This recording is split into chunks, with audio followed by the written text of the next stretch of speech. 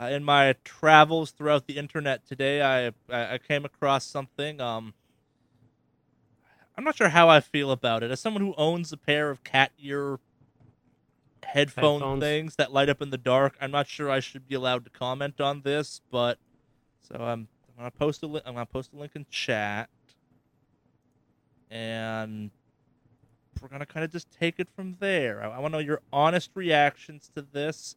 I'm not gonna tell you what they are before you click on them, even. Well, I've got an image. I got Yeah. an image as well. So, okay. For those curious what the hell we're talking about, I'm talking about elf earphone things. Like it's a basically they're like the wrap around your ear headphones, but then they have fucking fake elf extension pointy ear things off the back of them. So, what's really weird about it is I expected it to be kind of like fake Leonard Nimoy ears. Yeah. And that it would be a whole over your ear thing, but it doesn't. It's an actual like earbud that goes in your ear, Yeah. and then a giant like pig's ear, like the one you buy at the grocery store, sticks off of that over like just the top of your lobe. So Yeah. it's you can still see the person's regular ass ear. It looks stupid uncomfortable. Like it looks like you just have weight on the back of your ears pushing them down now. Courtesy of this thing. I actually think they thought of that because if you look at the picture of the person putting it on, you know how some headphones have like a strap that goes over your head to make the headphones more weightless. Sure. It has like a little string that goes over your ear. It looks like to actually do exactly that, and make it almost kind of like ride above your ear, or the majority of the weight rides above your ear, and the Sure. string is actually what contacts you, which is a disturbing amount of over-engineered. Priced at 1,980 yen, or $17.40, which is disturbingly affordable. That is really. Yeah, because $15 gets you a pair of shitty skull candies. Are there not Which- shitty skull candies? Yes. But I buy pounds of shitty skull candies because I don't feel bad when I roll over them with my office chair. Fair.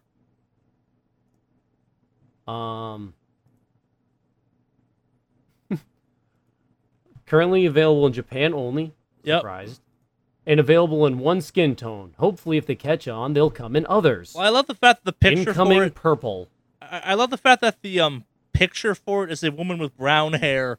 Then all the other shots are like putting them on your ear. You have brown hair. Once they're on your ear, that you have blonde hair all of a sudden. What I'm really enjoying is if you keep scrolling down, it jumps to another article called Battleships Are Cool. Yeah.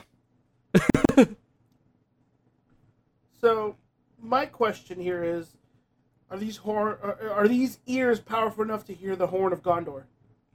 I think you could play the Horn of Gondor through them. Oh, good. Like if you put in a device that produces air up to the left ear of the person, it'll make the sound of the Horn of Gondor out their right ear.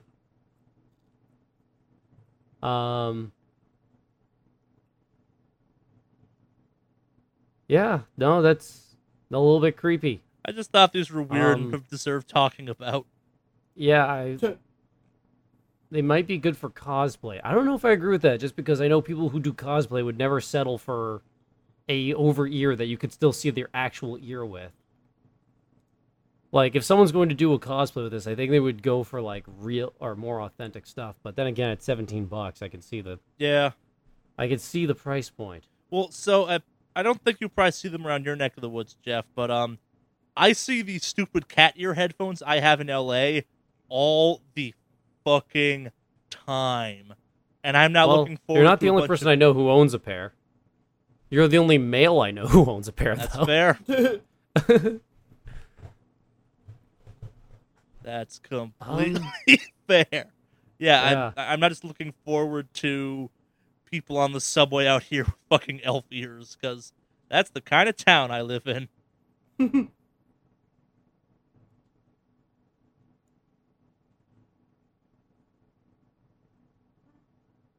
That's all I got on this one. So I'm reading the comments because usually the like gold is in the comments. Yeah. That's a way to be incognito at a convention if you're a spy. I saw that. Yeah. Yeah. That would make for an amazing like James Bond infiltrating Anime Expo. Like, Yeah. I'm Mr. blending in Bond. with their subculture. They've taken me in as one of their own. Desu. I'm taking a turn at the Full Metal Alchemist fans. I'll rendezvous with you over by the Excel Saga fan group. There's still Excel Saga people out there. Probably not, but I needed to think of something quickly. Yeah.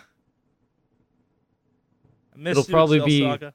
the free fan group, in between the free fan group and like, I don't know, the Attack on Titan fan group. I'm like, what's Which young one? and hip and popular with the young kids these days? I'm not gonna lie. I was expecting more from Alex on this as our link into what's cool and hip. I was expecting kind of a, I don't know, like Healy's How level do reaction. these match a romp him? I am No, curious now. they're not really in style. Like Fair. It's I have my. You I heard have, it here first. Alex says they're not in For- style. Sell, sell, sell.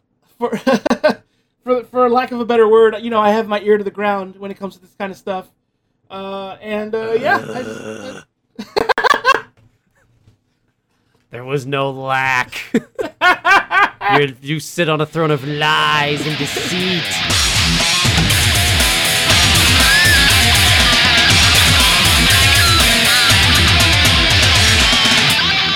Hello, everyone, and welcome to the Wicked Awesome Cast, episode 66. I am Jeff or Invader Gurr, and I am joined by Heinous Maeve, also known as Alex, also known as the Suave Man. Also, you won't recognize him if he shaves, but you wouldn't want him to anyway, because he's beautiful as he is. Aw. And I'm also joined by Charlie, a.k.a. Mordak, a.k.a. the man with the motorcycle, a.k.a. Jen, please don't leave if he sells the motorcycle. Then we won't have girlfriend games. Yeah, I'm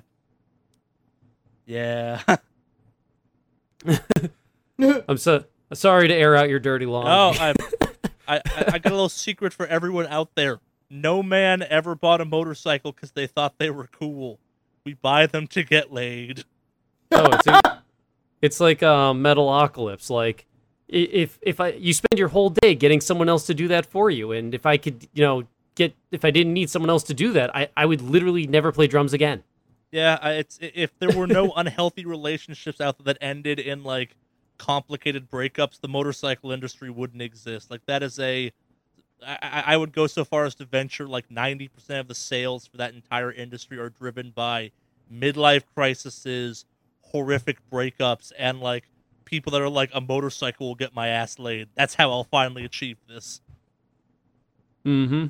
That is that industry's selling points. Sex, drugs, alcohol, sex with that girl, buy a Harley. Yeah, basically. Ugh. So with that, how are you doing this week, Alex? I'm doing pretty good. Let's see. Are you though? Yeah, Are you doing pretty good? actually, I am happy to report some Really? some good stuff. Kingdom Hearts Excellent. started being played. Woo!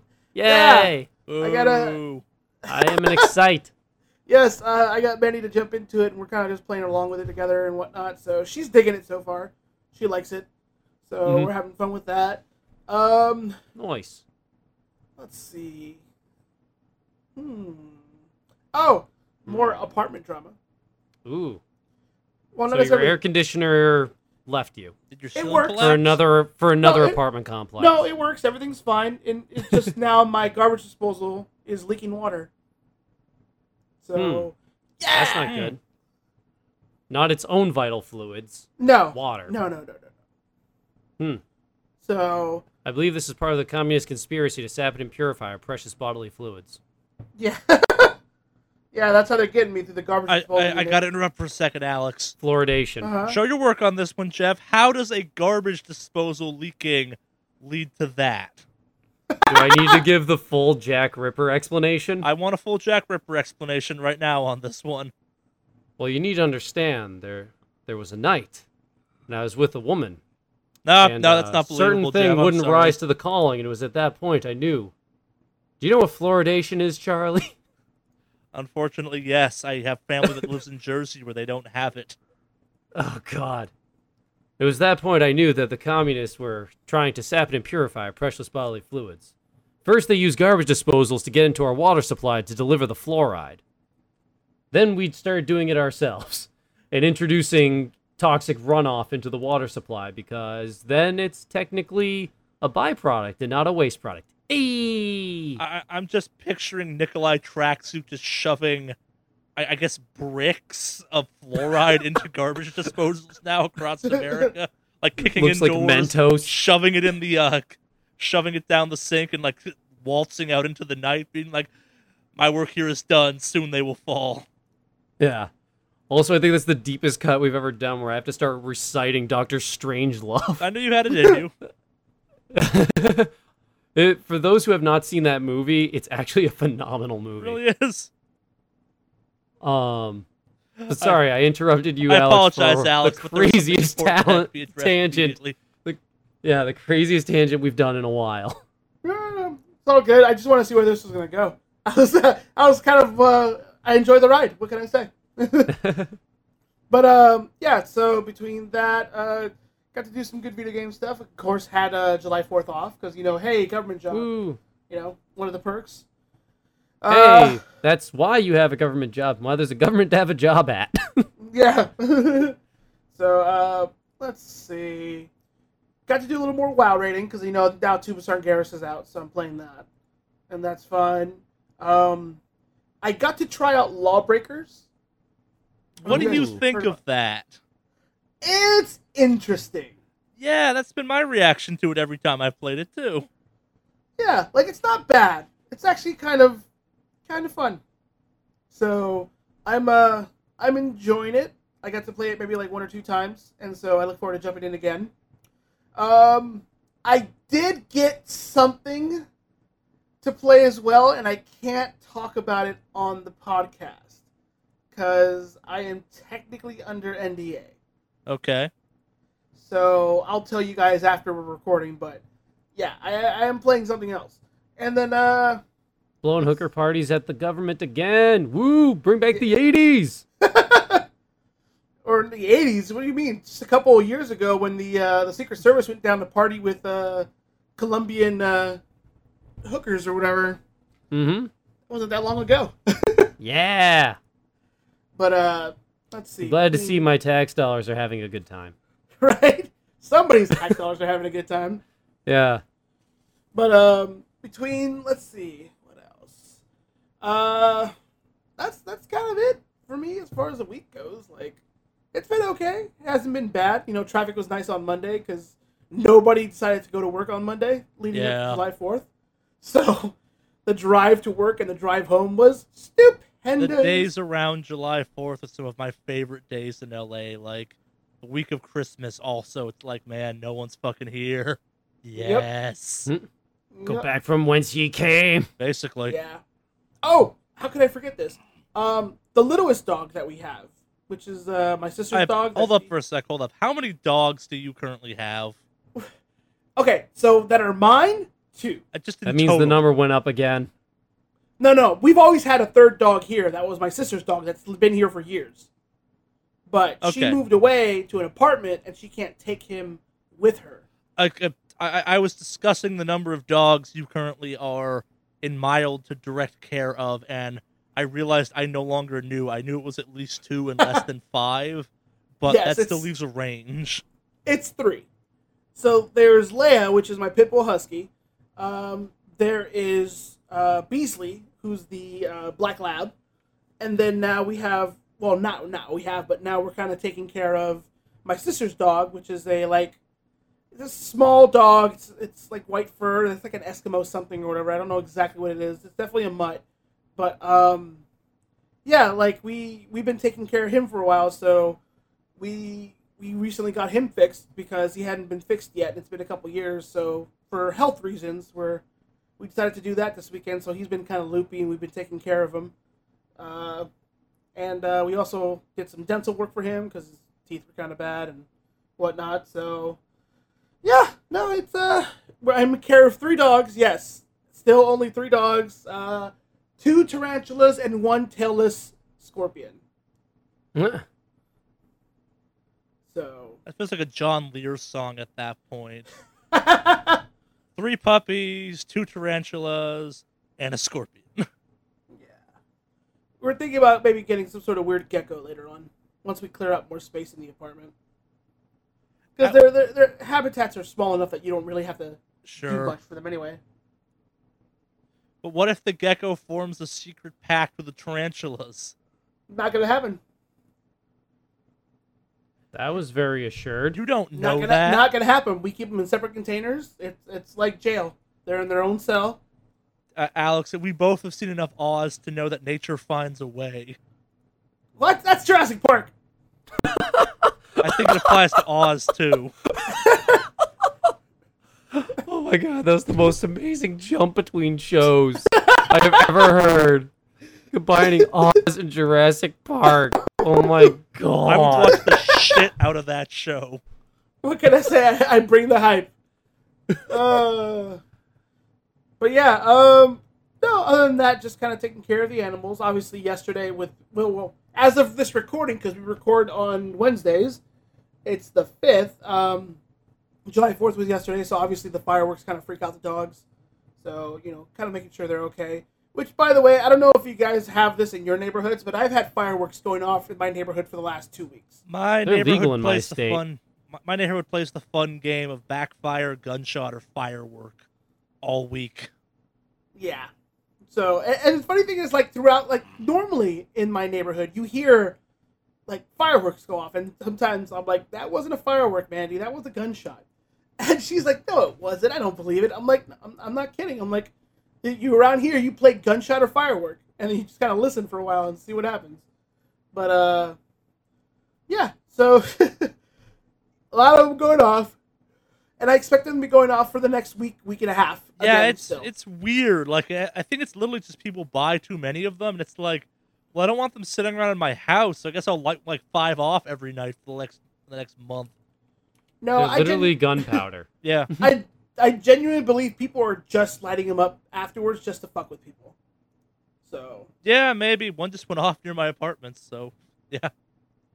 Like, that's the weirdest part. If they waited till night, it'd be one thing, but it's like, oh, it's 3 in the afternoon, time to let off 5 fireworks. It's like, what the fuck?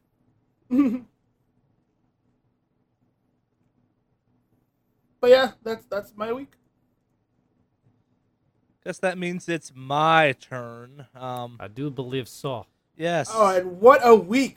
Yeah, we're gonna cover some minor things first, I guess. Before we get to the main topic, I'm sure y'all want to know about. I've been playing a bunch of that. I haven't had a lot of chance for gaming because of what I'll get to next, but I did get a chance to play that Crash Bandicoot Insane Trilogy game.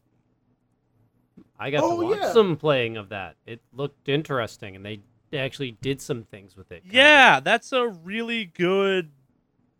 I'm not sure what you call that really, because it's not a re-release, and it's not a like reimagining. Like it's a remastering, I guess might be the right word for it, or something. Like It's kind of like with Persona 3, where they're like, you can change the protagonist at the beginning if you want. that was in the game original. Yes, I get what you're saying. Yes. Yeah. It's weird. Like it's.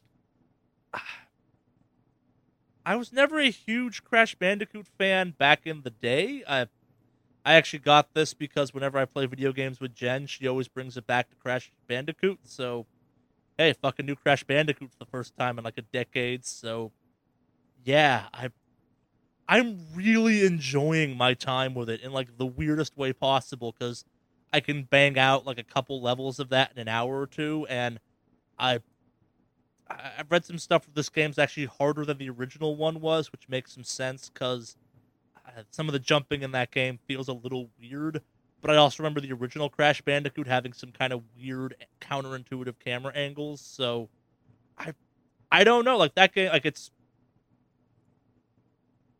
weird because like if you don't like Crash Bandicoot, there's nothing about this game that you'll be like fucking yes to.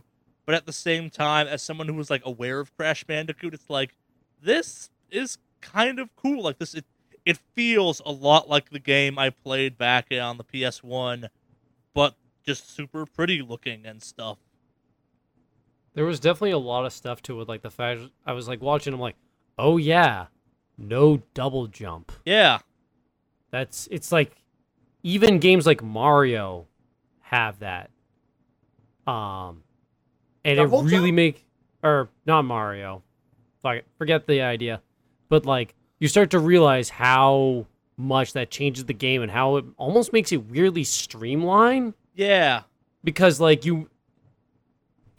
it's literally a timing game. It's no longer a like can you jam the button fast thing. It's literally did you apex the edge of that block to jump to the next one correctly? That's actually kind of the cool thing, and you touched on a weird thing I've been realizing. Like, I love it when games have a rhythm to it, and Crash Bandicoot's platforming when it's hard has this actually really kind of cool rhythm. Like, there's a sense of momentum. Like, your jump distance is pretty consistent, and like there's a bunch of times in that game where your character won't stop moving. Like, either you're being chased by a boulder or you're riding on a surfboard or something, and it's not so much about maneuvering, it's about timing at that point.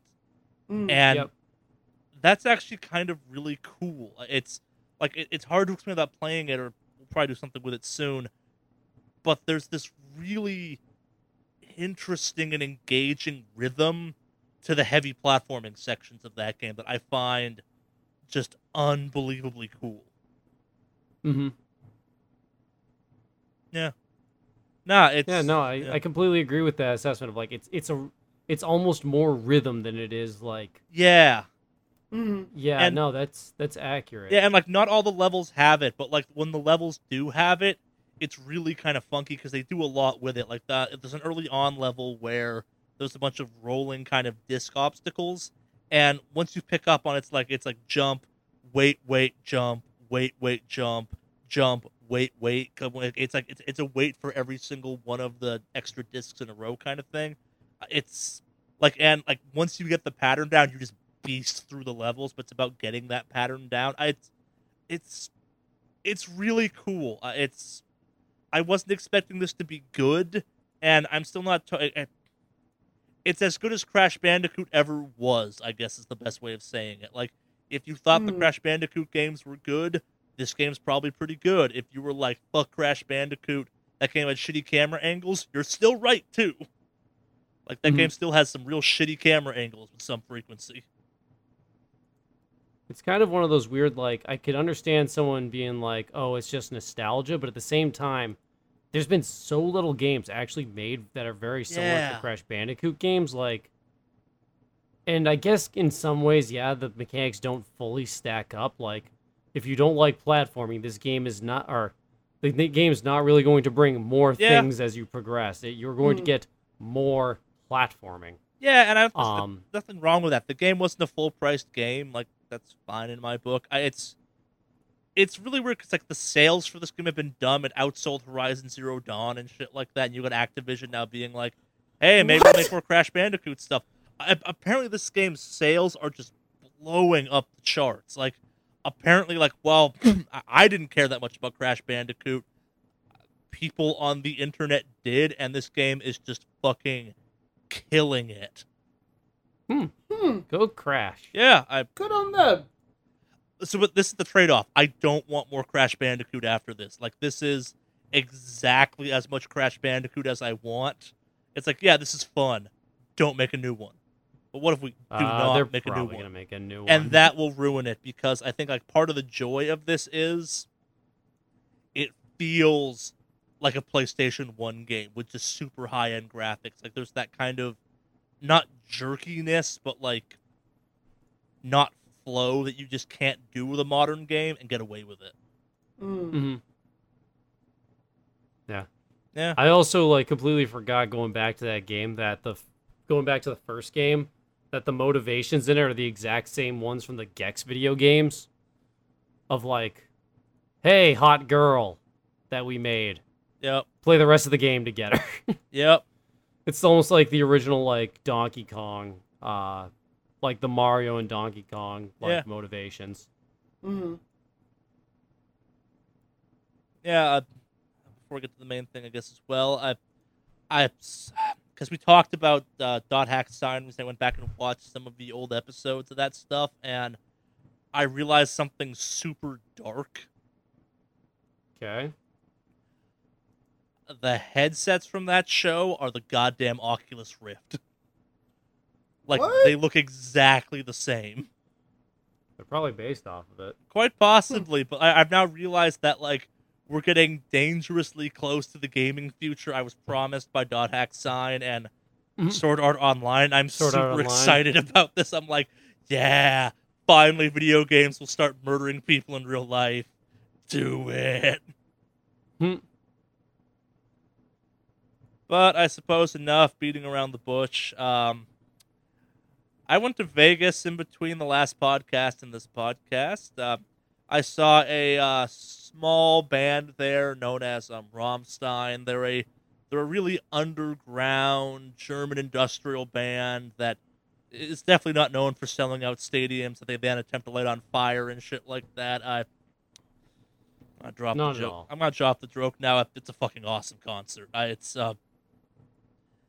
I've now seen them twice successfully, and I do mean that successfully because seeing them is often a bit of a effort because they That don't. one's difficult. Yeah, it's they're never convenient for me. It seems, and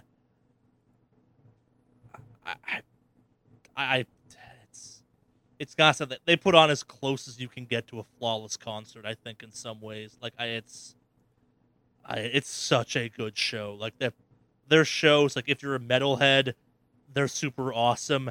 If you're a person that enjoys cool ass shit, they're also just equally awesome, but from totally different reasons. Like there's nothing quite like them. Like me and Jen were talking about it after the show. It's like when this band does stop being a band, someone needs to make like a Vegas experience that's like Rammstein, the installation or something, because what those concerts are cannot be lost to history. Like there needs to be a version of that always out there.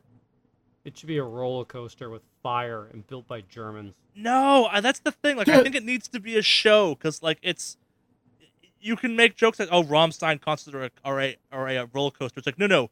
Roller coasters wish they were as dramatic and pulse pounding as a Rammstein show is. Like, there's a like sense of like, holy shit, what the fuck's going on? That only seems to happen at their shows. Like, so, allow me to paint you a word story or a word story at this point, I suppose. The two opening bands were Stone Sour and Korn. Two bands equally capable, I think, still at this point, of selling out like a full-blown stadium arena. Yep. So, like, put it in perspective. When you are two bands that are that big and you are relegated to, yeah, we're opening for a third band that's even bigger than us, like, that's the level of what the hell's going on that the show starts off with without anything happening. So,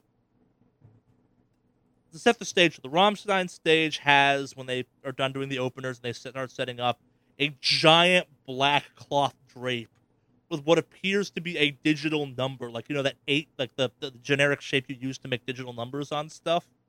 The old digital clocks. Yeah. Just like a giant 40-foot tall version of that, dead center of this fabric drop. And show starts, like, stadium goes black.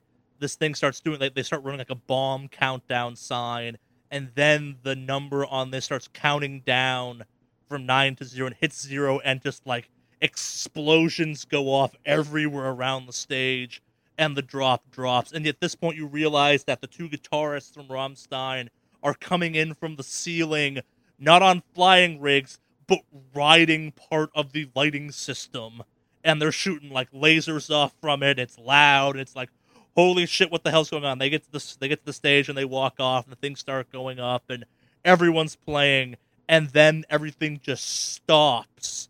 And Theo Linderman, the leader of Rammstein, the lead singer, shows up on stage in a blindingly white, like the whitest of white, like ringmaster outfit, complete with giant like ringmaster top hat, and then proceeds to spend 30 seconds tap dancing from stage right to stage center, which when he then reaches there, and I don't mean like bad tap dancing, I mean like full blown like heel toe, like legit, like holy shit, Till Lindemann learned to tap dance, and me and Jen are sitting there going like, what the fuck is going on? That's Till Lindemann. Like, this means that somewhere out there's video of someone teaching Till Lindemann to tap dance, or Till Lindemann just knew what tap dancing was because he's Till fucking Lindemann.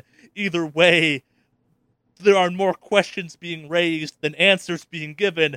So then Till reaches the center of the stage and throws his hat out into the audience, which then proceeds to explode. Oh my god. And this all That's fucking happens amazing. in the first 30 seconds of a concert, and you're just kind of sitting there going like, what did I just see? I'm not prepared to handle what I just saw. And I'm sitting there being like, I've been to a Rammstein show before. I thought I knew what I was getting myself into a second time.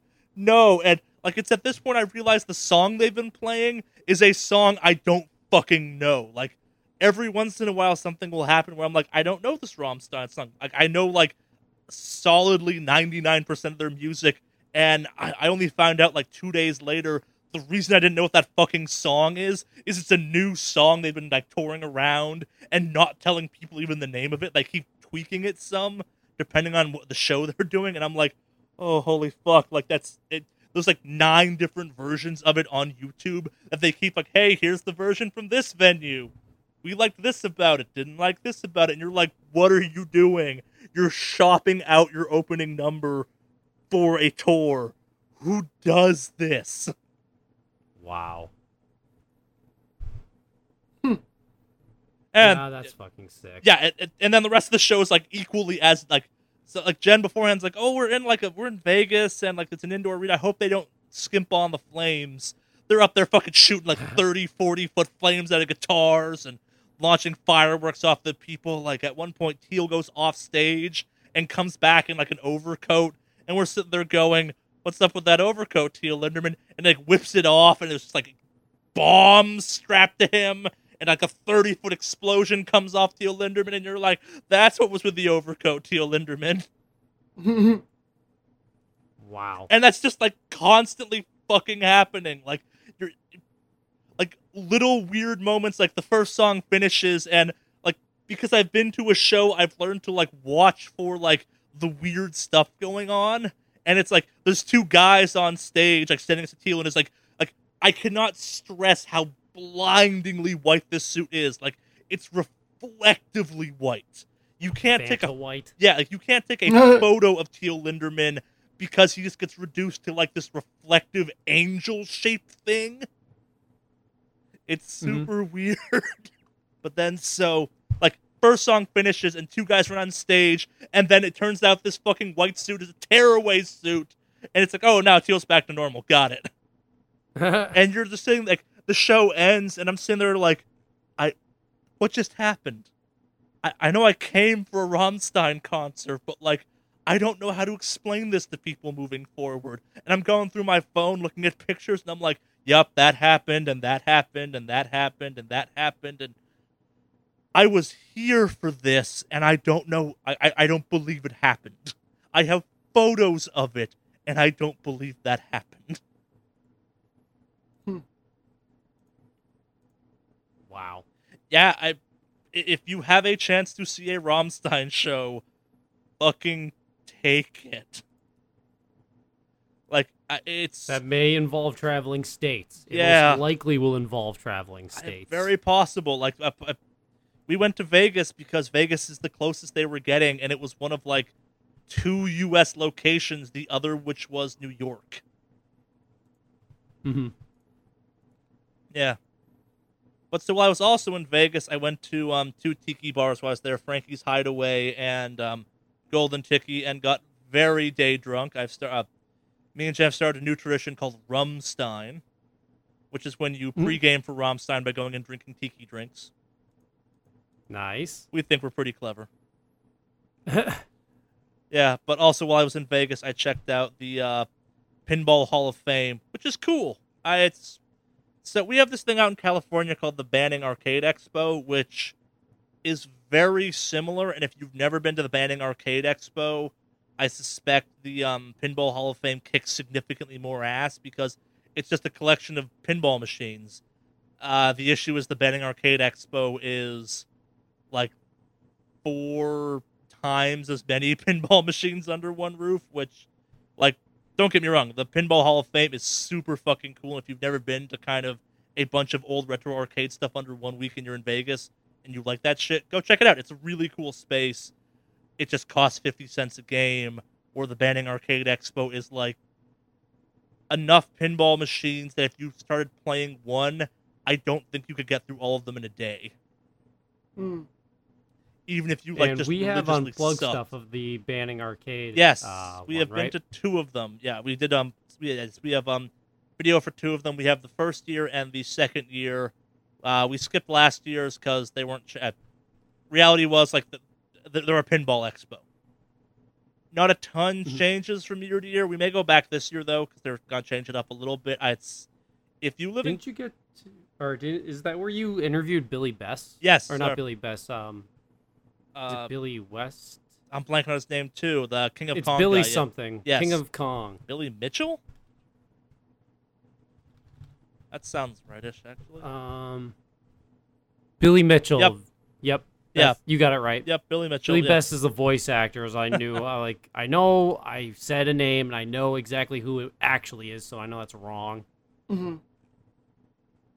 But yes, if you find yourself in Vegas, totally go check that out. Also, they have like a it's tucked away in the strip mall next to the Pinball Hall of Fame. There is a I'm not sure what to call it, even like a early VR arcade, and it's a train wreck in there, but it's also fascinating. They have a bunch of like VR machines from like the 90s and the 80s when it was all like vector stuff, and you're like, holy shit, we've come a long way. And at the same time, it's exactly the same. Yeah, That's really neat, actually. yes, that stuff was really cool. And I guess on the way back, we experienced Rammstein in the wild, where on the ride back, a just mountain was on fire. Oh, nice. There'd been a Can car you crash. elaborate on that? There had been a car crash, and like we come up over a hill, we see this like giant plume of white smoke, and we're in traffic. And by the time we get there, the fires died down a bunch, and still, it's very much like, hey, this entire like mile stretch of a mountain's just straight on fire still. Maybe we should have closed the highway a little bit. And there's just a car charred to car charcoal sitting at the base of this mountain, where it's like, I found the source of the fire. Mm-hmm. But that was nuts. We also went to a place called Alien Fresh Jerky, which is a fantastic tourist trap of beef jerky and alien theming. But yeah, as a result of all that traveling, though, like I drove to and from Vegas kind of in a 48-hour time period. I didn't do a ton of video gaming. I did ride the Luxor elevators a shit ton because they're on an incline, and someone when I was little told me about that, and I've been fascinated with that concept ever since. But yeah, that's been mostly my week. That's wicked cool. Nice. Yeah, no, Rammstein definitely puts on a great show, and Yeah. I'm kind of jealous because I've seen them before. I don't know if I ever told you that, Charlie. Yes, it's come up a couple times, I think. Yes. So that's the issue. I didn't know that. Once you've seen Yeah. Rammstein once, it no longer becomes the quest to see Rammstein. It becomes the quest to, like, you're chasing the dragon then. And unlike Heroin, every time you see Rammstein, it's like, yeah, this is just as good. Yeah, no, I definitely got to watch them before, and man, they put on a great show. I think I told you with the one I saw, they had a backpack strapped onto one of the guys, and the backpack just shot fire wings. Yep, Like, that's how they close out. Angle, it's they have that like wingsuit thing, and it shoots There fire. it is. Yeah. yeah, it's nice to see they brought that back. Yep, that's it never went away. It's just a thing they do now. Yeah, I know, but I actually got to see him here in L.A. at the Western Forum or something like that. So that was fun. They actually came to L.A. once. Yeah. So, but yeah, definitely a great show. I'm very jealous, and looks like you brought some of the Rammstein with you because it's hot as fuck in L.A. So Yeah. It's just the residual heat from the flames over Las Vegas from Rammstein. Yeah. yeah, No, it was funny. About noon on Friday before we left, like me and Jen were just sending texts to each other. It was like, Rom Stein. Have a nice Rammstein. Have a nice Rammstein. Mhm. Which I actually got to say to you before you went. Yes. Yes, you did. Yes, you did. I successfully did not see Corn or Stone Sour. I set out with the goal not to see Corn. I achieved that goal. Nice. Yes. I think that means you're left, Jeff, right? It does. Yes. So this long weekend was kind of crazy for me. So it started off with me and my roommate had over a bunch of coworkers, and we played a whole bunch of Magic the Gathering, and then I made boar, or dead boar pasta. Cool. Using my brother's boar, and then also my parents got finally the smokehouse has given us back the ham and the bacon of the boar, and holy motherfucking shit, that boar bacon. Where are my teeth It's like he's keeping the skull. Aw. He's already given it to both me and his girlfriend as a present, claiming that it was an actual gift, and then we open it and like, oh, it's a skull. So he's actually gotten a pretty infinite amount of enjoyment out of it, and he's done all the proper procedures of, like, you have to boil it and then cover it in chemicals and some stuff to keep it from, decaying and growing shit. But did that, and then, the boar bacon is, like, it's super, super thick cut, so it always comes out, like, it's almost like you have, like, medium rare bacon, like, it's cooked like a steak. It's fucking amazing. We haven't had a chance to break into the hams yet because we need to set aside like 3 hours to make an oven be hot in the middle of fucking July, and no one's really into that idea. Yeah. Let's see, what else? My brother actually convinced me to go golfing with him. Nice. His girlfriend, him and I went golfing, and we had one cart and 3 of us, so one person hung off the back of it with a golf bag around their back as we drove around, which was fun until someone would drive under a low-hanging tree. So we did that. I'm going to go through like the sports things fast. Today was finally the first day that the rink was back open, so I went to hockey today. And only 4 people showed up, so there wasn't enough to do a scrimmage. So what winds up happening is just everyone takes shots continuously. And after an hour and a half, it's like, oh my God, I've seen somewhere in the area of 250 shots. I am so fucking sore. It's just battered and beaten and exhausted. So if I seem logy and like lethargic, that is why. But so other than that, one of me and Charlie's mutual friends went to Anime Expo, and I was receiving live Snapchat updates of panels going on at Anime Expo, and got to see the live updates of like the Ruby panel, which was pretty neat. I visited a lot of guitar shops because I've been on the hunt for like 2 different pedals that I refuse to pay full price for. So I've been like scouring the used gear scene and going to stores that like only deal in used guitar gear. Because it was the 4th of July, I went to a barbecue that was definitely focused around carnivorous interest. And I had my choice between prime rib and New York sirloin, and I chose prime rib and no vegetables. Because that's how I fucking roll. So here's a fun one. So I was hanging out with my brother and his girlfriend, and we decided we were going to watch a movie and drink. And his girlfriend I had no interest I didn't give a shit what we watched. And his girlfriend was like, let's watch Moana. And I'm like, fucking whatever. And have either of you 2 seen the movie Moana? Which one? The Disney one or the other one? The Disney one. Nope. Yep. So, watching that movie, it was fun and funny for what it was, but the more you start thinking about things, that movie actually starts to fall apart a little bit.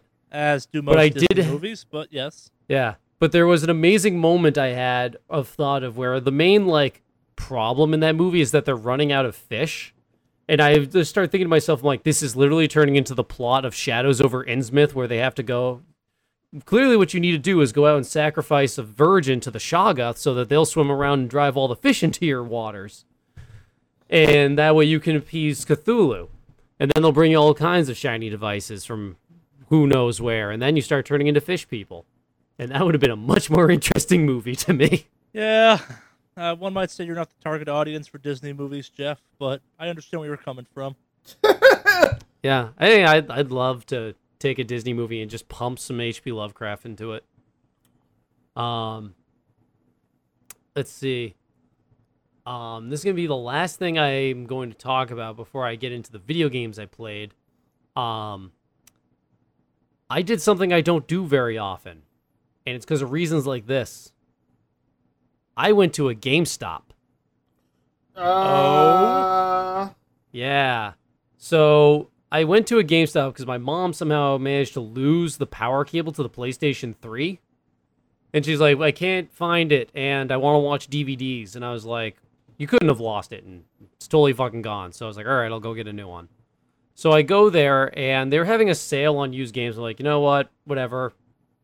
There's one or two things I want to pick up. So I ended up getting, I think, Last Light, a PS4 copy of Black Flag because it was free. And what was the last thing I grabbed? I forget. It might come to me later. Sure. But I'm going through the games on the shelf with my younger brother, and they have a copy of The Order 1866. And I'm like, oh, Jesus. Or 1886, I'm like, oh my God, it's the worst game ever made. And the GameStop employee's like, hey, be nice. I liked that game. And immediately every red flag and bell is going off in my head. I'm like, you are a fucking moron. That's not the worst game ever made, but it's definitely not a great one either. Yeah. Well, I will venture to say, if you like that game, you're an idiot. Yeah, I'll kind of back you up. That game's plot falls apart so fast. And it's like, if you... Or not to be a total jerk, but if you're enjoying this game, it's because your brain isn't thinking about it. Yeah. That said, I would play that game drunk and it would improve my experience. I don't know, because then you might have to repeat those bullshit QuickTime events more often. I know. I told the guy, I'm like, you literally fight 7 werewolves throughout the course of that werewolf game. In a He had game no about rebuttal hunting to that. werewolves. Yeah. I'm like, the entire plot falls apart when you just have the main character when they're like, have him on trial, like, do you have anything to say in your defense? Yeah, that guy's a vampire. Like, that game's so bad. And then he goes, well, for $10, it's not bad. I'm like, whoa. It didn't launch at $10. Yes, it did. Yeah. Or it launched at 60. Yeah, I guess you're right. Yeah. I'm like, Launched and I'm at like, 4. Yeah. yeah, and it is so, I'm not being mean to the guy, but immediately in my head, I'm like, nothing you say is ever going to win me back in your favor. I officially don't like you as a human. Yeah. And he starts giving me, or as I go to buy my stuff, he starts giving me like, do you want to join GameStop Rewards? I'm like, no. And he's like, you sure? I'm like, very. And he's like, well, you know, this sale that we're doing this weekend, you get that all the time and whatnot. And he starts giving me the whole spiel. I'm just like, I hate you. I hate you. I hate you. I hate you. I hate you. I hate you. We walk out the store. I tell my brother, I'm like, that guy is a fucking idiot. I have played The Order 1886, and it is not a good game. No, it is not. No, it's and I was there cool, right beside you. Yeah, literally that thermic gun is its only redeeming quality, and it takes it away. The lightning cannon's pretty cool, too. Like, that game has, like, 4 moments of badassery, and they're short-lived. It's like, imagine a dog turd with 2 Tic Tacs in it. Like, yeah. That is the game experience of that game. So, Alex, have we talked about this before? I've heard you guys complain about Order 1886 or 1866 quite a bit, yes. That thing is fucking infamous in the Extra Life LA Guild. Our playing of The Order 1886. Yeah, that game, ugh. Yeah, and this is why Steam is good and GameStop is bad. It's almost turning into like the Uber argument where it's like you can either take an Uber or Lyft or what have you, or you can deal with a taxi driver. Like, I occasionally would rather deal with a taxi driver than a Lyft driver or an Uber driver. I think it's all situational. I don't disagree with you though. GameStop can be very scummy feeling with some frequency. Well, it's not just the like corporate bullshit of GameStop. It's like I also have to deal with their employees, and I don't like their employees. Because every time I go, it's like, hey man, you stoked for the new Call of Duty game? No. And your overhype is off-putting, and I don't. Well, get away from me. I can't believe I'm playing devil's advocate on this. Like in their defense, they I know it's what he's paid to do. Games. Yes, it's verbatim what he's paid to do. Yeah. I'm not required to like him. Yes, or her, whoever. It just comes off so much of like you don't have your own opinions, and I don't trust you as a person. I think if you actually polled a lot of people that play video games, you might be surprised to find out how many people do not, in fact, actually have their own opinions about games. Like, if you're talking about like people that get upset when it comes to like, oh, I bought this game. The reviews need to be good to support my buying of it. This review's not good. That means I bought a bad game. No, it's not me. It's obviously the review. Like, you're touching on a very weirder and larger kind of sub-chunk of the gaming kind of consumption crowd or the consuming crowd at that point. Like, there are a couple people I know that they will just post some just unbelievably misinformed gaming stuff on Facebook and shit where it's like, this game was great because of this. You mean the part that was terrible was great? Mm-hmm. Yeah, and then you took one of those people and you invited them onto your podcast. Yeah. No, their stuff's fine. But did that, and then so for video games, I played a little more Persona 3. I'm slowly picking away at that game. I'm starting to like get into the like locomotion of that game gaining momentum with me, because right now I'm at the spot that is probably going to be the hardest for me to get through, where it's the part of the game where like nothing's available to you yet, and like clubs aren't open, and the game's trying to like introduce you to mechanics and stuff, and I'm kind of like, I want to just be past that. It's the awkward sensation of, I've played a fucking Persona game before. Yeah. But the same, like, where the game's trying to be like, okay, nothing's available for you, so you won't miss anything, but my Persona brain's like, I can't miss something because of this. You're denying me opportunities I could be missing. There's some S-Link I could be ranking right now. Yeah. Exactly. So getting past that, I'm sure once I'm past that, I'm gonna be super happy. In Persona 5, I did have a moment of the unifying Atlas theorem attacked me recently. Oh. So I won't spoil like who or how this came about, but I'll just say one of the characters in the game got themselves a action figure, and it is Catherine from the Atlas Catherine games. Yep, it is. So Catherine is officially in Persona 5 somewhere. I have yet to find Naoto, though, even though you told me she's in there. She's in the crowds. She's in one of the crowd scenes with the politician guy. You may have missed it already. Oh, is it one of the cutscenes or something? Yeah, when he's talking. Oh, she's there. okay. You just see her hat. Okay, I just like looking around the crowd, like just around him, like where the fuck is she? There's also the Where you at? posters everywhere. Oh yeah, I have the Rize poster in my goddamn room. Have you fixed the computer yet?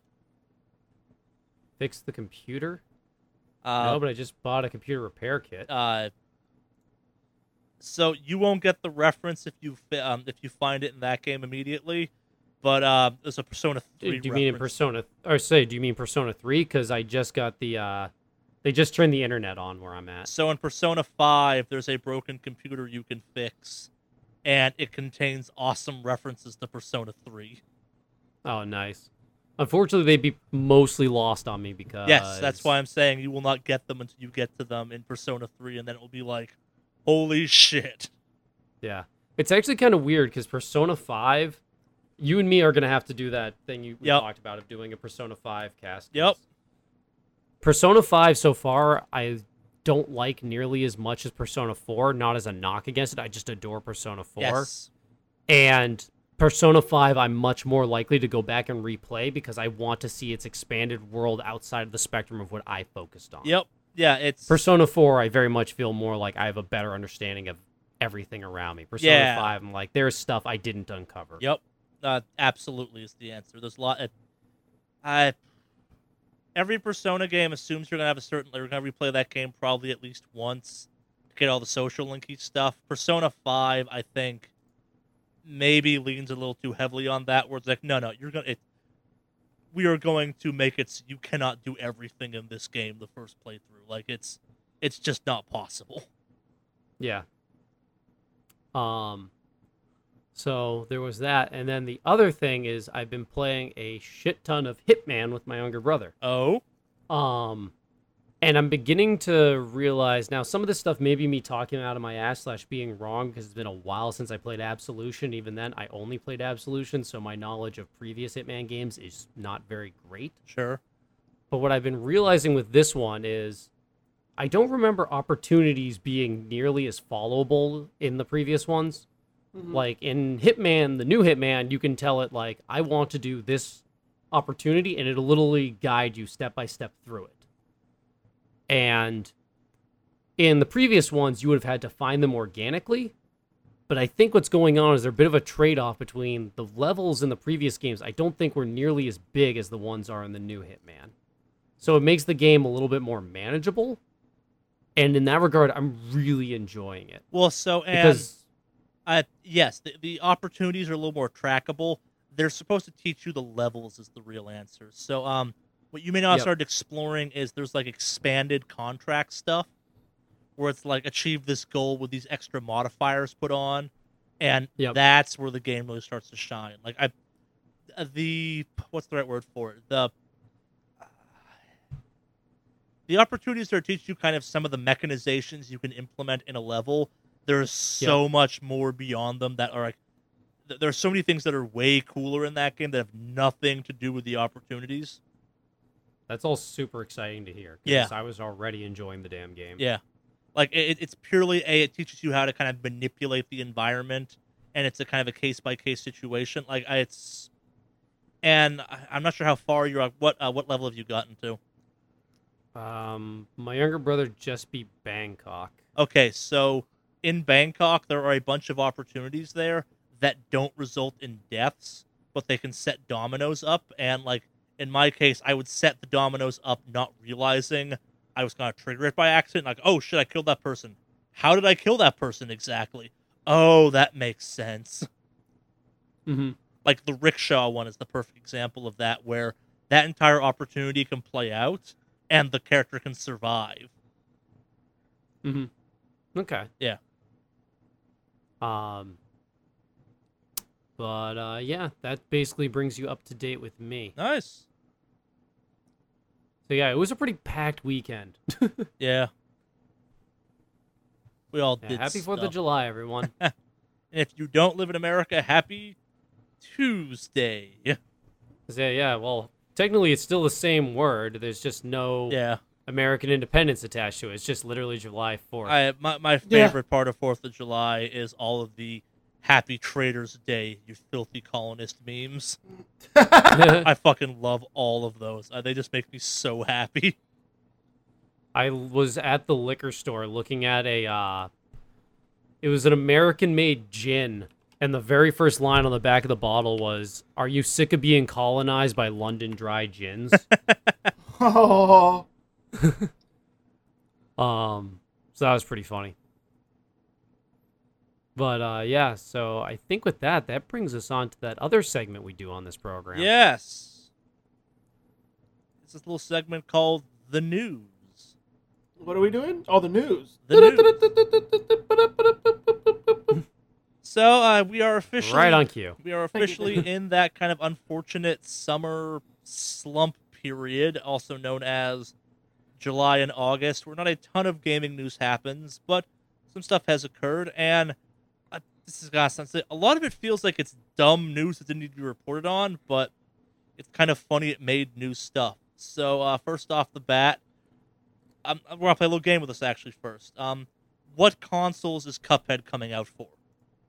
Oh, Xbox One and Steam. Any thought it would come out for the PS4? Never thought. they would come out for that. Uh, I always kept in my mind exclusive. Xbox One X exclusive. So you are smarter than the average number of people out there, because a lot of people were convinced it was coming out for the PS4 eventually, which I don't know if it's coming out necessarily for Steam. It's definitely coming to the PC, possibly just to the Microsoft Store kind of situation, but it's not coming to the PS4. Stop thinking it's going to. So here's the trick. You go get it one of those old PS3s with the original patch on it, you install a copy of Windows, and then you play Cuphead on a PS3. Yeah, that's one way of doing it, I suppose. It's not an efficient way of doing it, but No. that's totally viable. Yeah, that's the thing you could do in theory.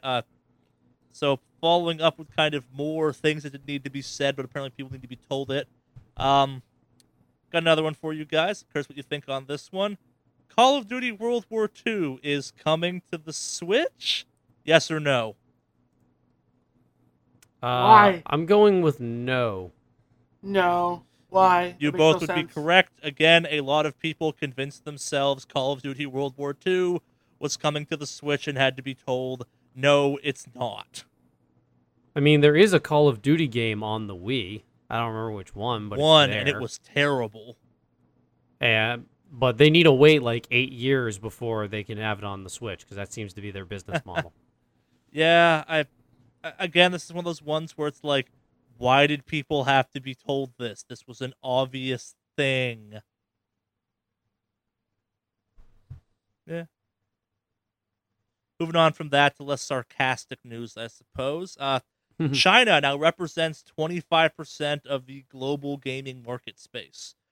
Keep in mind that includes kind of free-to-play and mobile games. So like that weird Call of Duty that came out in China that was just a mashup of a bunch of Call of Duty levels and multiplayer maps. That's part of it. Like they do a lot of browser stuff we don't do outside of China. But they are now 25% of the market space. Wow. Yeah. That's wicked interesting. Yeah. And China's really starting to becoming up and coming, because a lot of things like I've been having, information fed to me mostly through articles my roommate reads and then regurgitates to me about China is becoming one of the major demographics for like how and why movies are made. yeah. Which is why so many movies nowadays like seem strange to like American audience, and it's because it's not for us anymore. Oh, it's for China's it's such why a we're getting a huge World of demographic Warcraft now, yeah. movie too. Yeah. It killed it over there. Yeah. So Yeah. we're not top dog no more. No. Moving on. No, we're not. But moving on from that, Pokemon Go has surpassed 1.2 billion in revenue. Don't know what to guess say about congrats that to one. it. Yeah. Again, not totally surprised, except for holy hell, enough people were left playing that to pass 1.2 billion in revenue.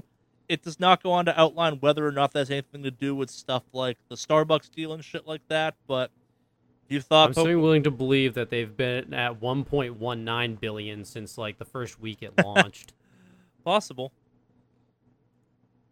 Quite Not possible. likely, but yeah. Yeah. Who knows?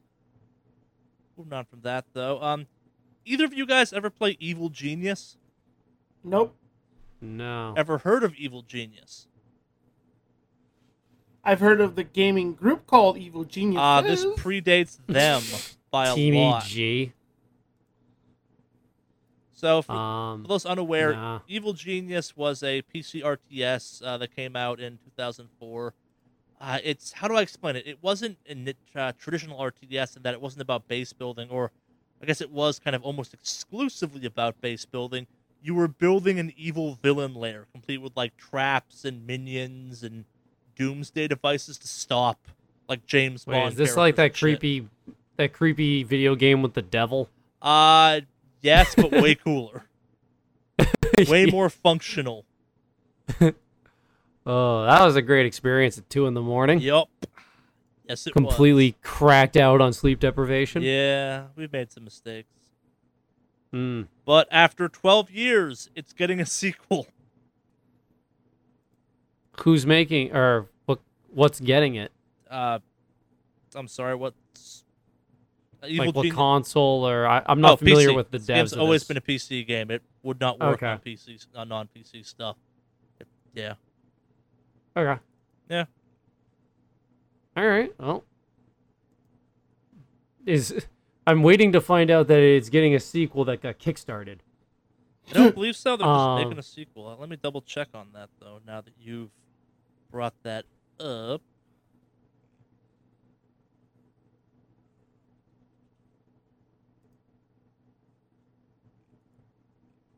Nope, it's just being made by normal ass stuff. All right. Cool. Yeah, it's a full-fledged sequel. It's not free to play. It's not some in-browser game. It's not a Facebook add-on thing. It's just a game that they're doing now, apparently, because reasons. All right. Well, best of luck to them. Yeah, I thought the first Evil Genius was kind of cool. I'm excited to see what an Evil Genius 2 might be. It's a very charming franchise. Like, you get to play Dr. Evil, essentially. Mm-hmm. Which I find. All right. Yeah. Moving on from that, Five Nights at Freddy's 6 was announced and then kind of immediately canceled. Cool. Either of you guys Five We- Nights at Freddy fans? I like the first one, and I like watching the reaction videos of people playing it. Sure. I say that game is. If they made another one, it would do very well because now that streaming and like YouTube are really big things. Well, they've made Like- one almost every year for the last 5 years, haven't they? Really, that's the rate they're pumping those out It at? seemed like a yearly thing. Like, oh, it's October, time for Five Nights at Freddy's. Huh. Maybe it's every 2 years, but I guess I just always thought it was the same one, which I guess that shows what the fuck I know. they're not very This different. this week is the Jeff is wrong cast. Uh, Isn't that every week, Jeff? I'm on fire this week. though. Wronger. Yeah. Wronger. Yeah, no, it's it's a weird one because now a bunch of the Five Nights at Freddy fans think they're being trolled or something like that. But basically, the game was announced. The guy behind it's a one-man team, or it's a very small team at least. This guy came out and said, "Actually, I don't want to make this game, and I'm not going to anymore."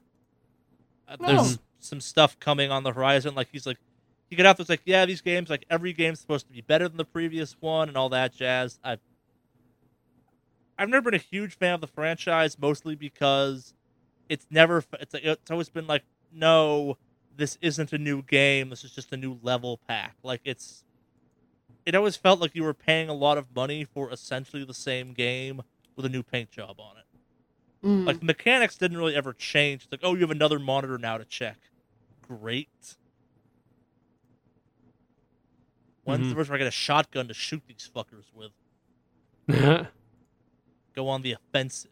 But yeah, apparently there's a movie in production and shit like that, which I didn't know. But it's Yeah, it's called Don't Hug Me, I'm Scared. yeah. Like for reference, the first Five Nights at Freddy's came out in August 2014, and we're already in theory at Five Nights at Freddy's 6. wow. All right. Yeah. Well, here's the reaction videos. Yeah. So remember that GTA 5 modding tool we talked about last week? Yes. Well, so after a variety of kind of reactions from a variety of people, the makers of Grand Theft Auto Rockstar got out there and said, 2K, ease the fuck up a little bit. Like, we're kind of okay with this. And the big modding tool we talked about last week, the Open IV one, that lets you do a variety of interfacing stuff, is updating again. Mm-hmm. It's back. Kind of.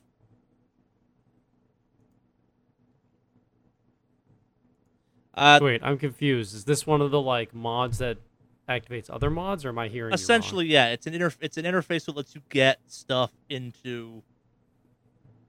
It's kind of like how there's that Skyrim, what's it called, the mod manager. This is kind of the same thing, where it opens up a portal to get your mods in there.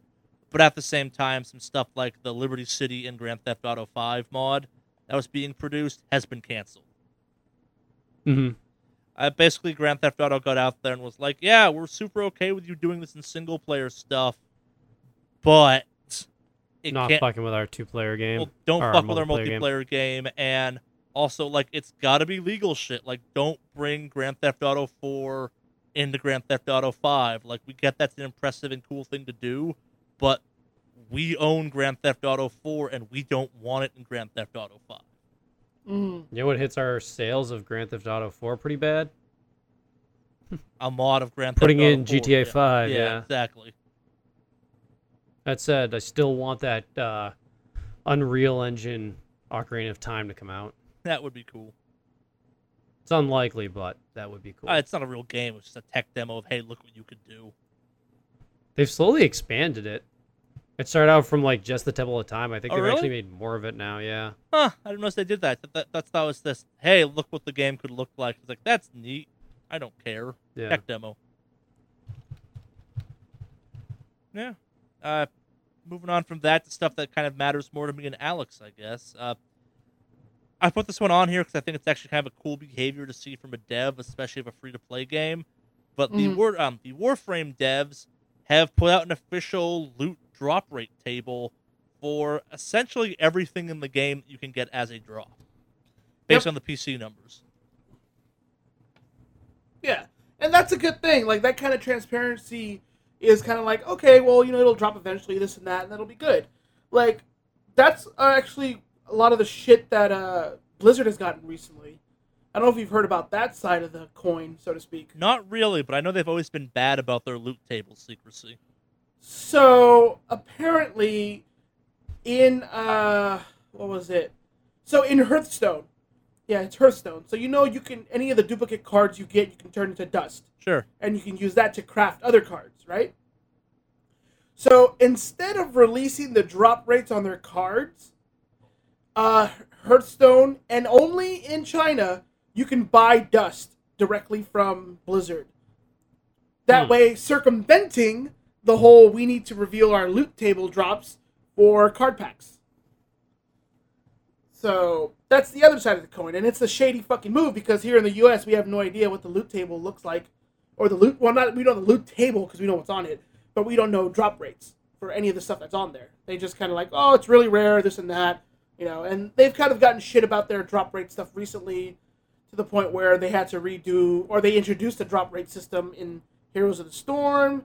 Obviously, there's a big drama with the Overwatch loot drop system, where people were getting really like the anniversary event, people were getting really shitty drops, or you get tons of duplicates with coins. So they're apparently revamping it and whatnot, but that's the other side of the coin where you have a company that's not transparent at all with their loot drops, pretty much getting a lot of bad press from it. But I think Warframe doing this on their end it's a smart move. Like, this is what you can expect. Yeah, and a weird twist, it actually makes me more likely to put money into that game. Like, I bought some stuff in that game now and again, but like, if I could just look at something and basically look at my time and go, okay, I want X.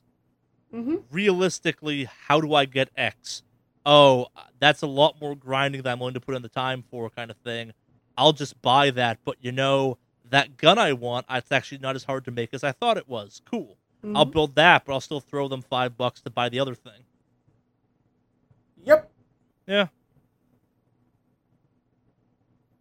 So it's kind of interesting that that was that to see a company do that. I think that's really cool.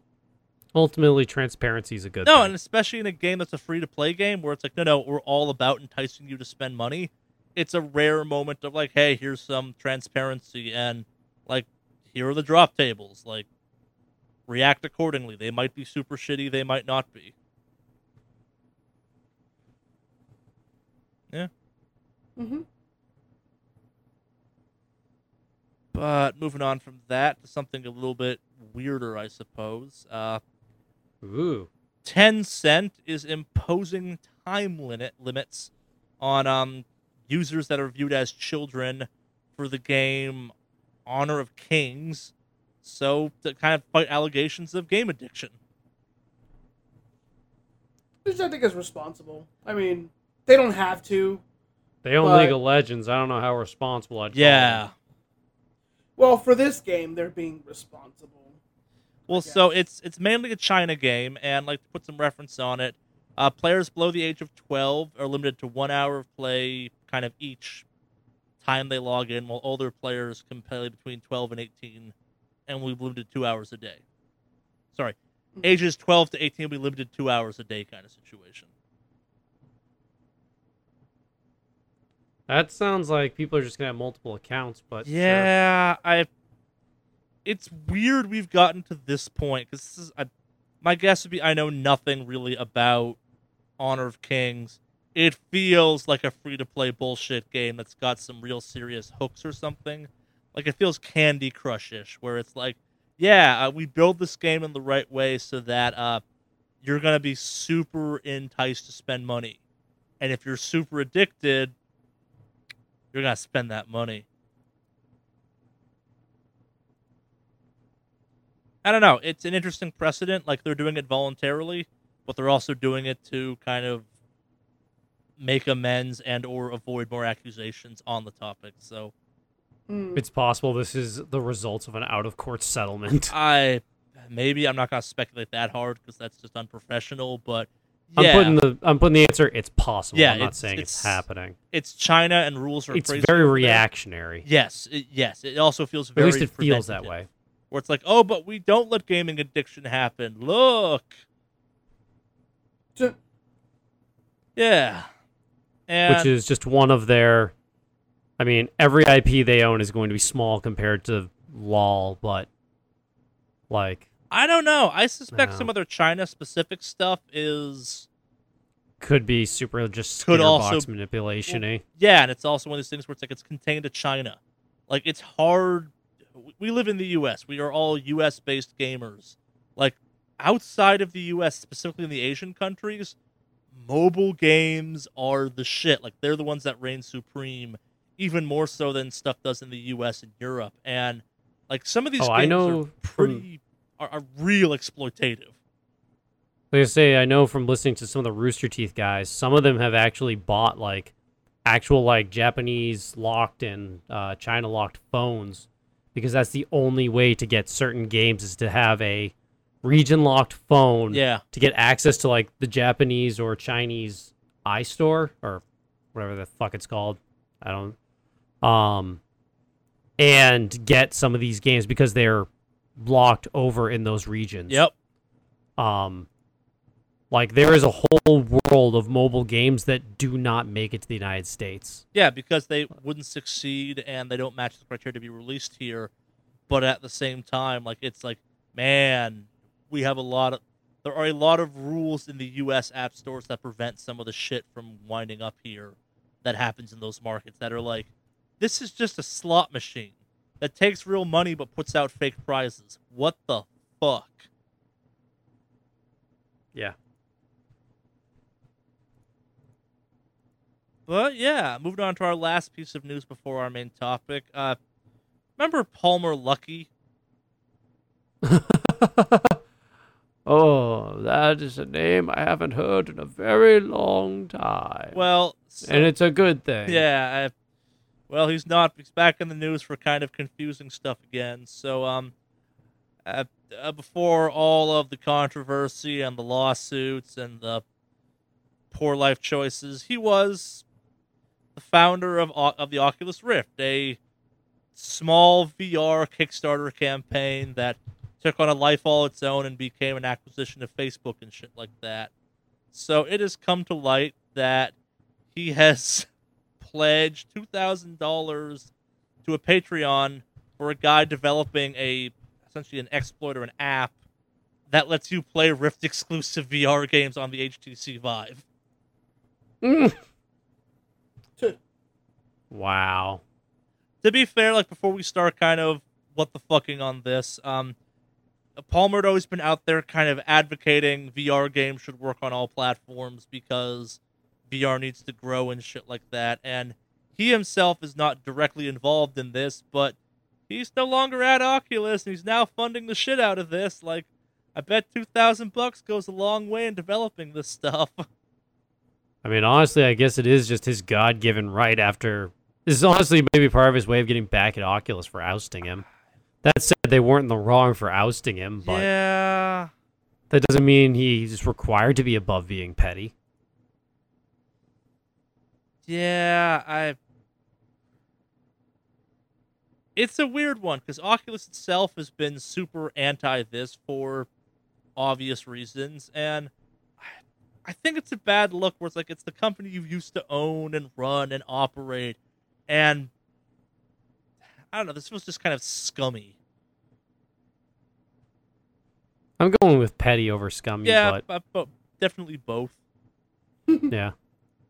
It's like it feels very much like thumbing his nose at something where it's like, haha, you can't control me anymore.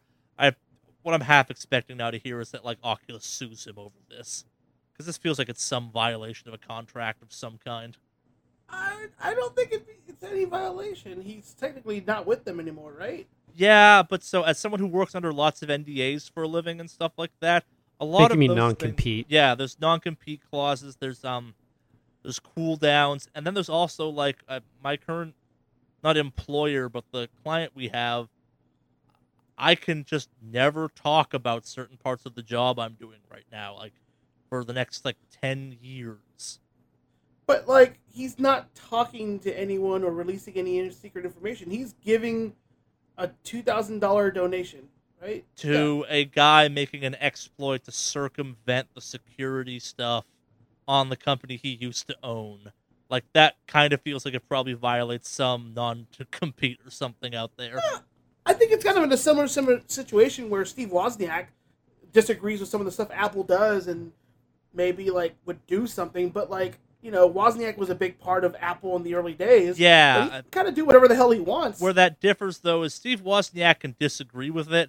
Steve Wozniak's not actively leaning over to Microsoft and being like, hey, here's how you make your internet better. Here's how you make your Wi-Fi better. Like, I suspect Steve Wozniak is never allowed to do that ever. Well, technically, Palmer Luckey isn't doing that in this scenario. Yeah, he's not. But he's also But it's all gray. It's Yeah. kind of like all speculatory of like, well, what if he is doing that? Well, it's hard to make that accusation because that is a bold accusation. Yeah. It's just weird, and it seems like it's not a good look, I guess, is the most important part of it. Like, it's very... Nothing to do with Palmer Luckey's a good look. Yes. Another event in a string of not-so-great looks, in my opinion. Yeah. How to Self-Destruct and Influence People by Palmer Luckey. Did either of you two watch Silicon Valley? Nah. I've heard good things about it, though. It's a fantastic show, and they finally started tackling the topic of VR this season. And their kind of character of Palmer Luckey is quite damning, and at the same time, like, it feels a little too accurate with some frequency, where it's like, oh, I'm uncomfortable with this. Why? Because it's, like, uncomfortable? No, this feels a little too real. Like, this lines up with, like, it's the weird story of, like, guy who suddenly had millions of dollars overnight, where it's like, I just proposed a Kickstarter thing. How the fuck was I to know it turned, like, I'm a billionaire. And not like a billionaire slowly and gradually, like a billionaire in a year. Like, what does that do to a person? Mm-hmm. And, yeah, I don't know. Makes them crazy, evidently. We are not ones to judge on this topic. We just report on when shit gets weird. Yeah. But that's it for our kind of general news this week. We're going to move on to our main topic now. We're actually going to start it off with a news topic because it's kind of a jumping off point for our main discussion this week. And it's that Valve has axed Dota 2 majors in favor of a third-party tournament. There still will be the international, but, this was the 2018 season, not the 2017 one.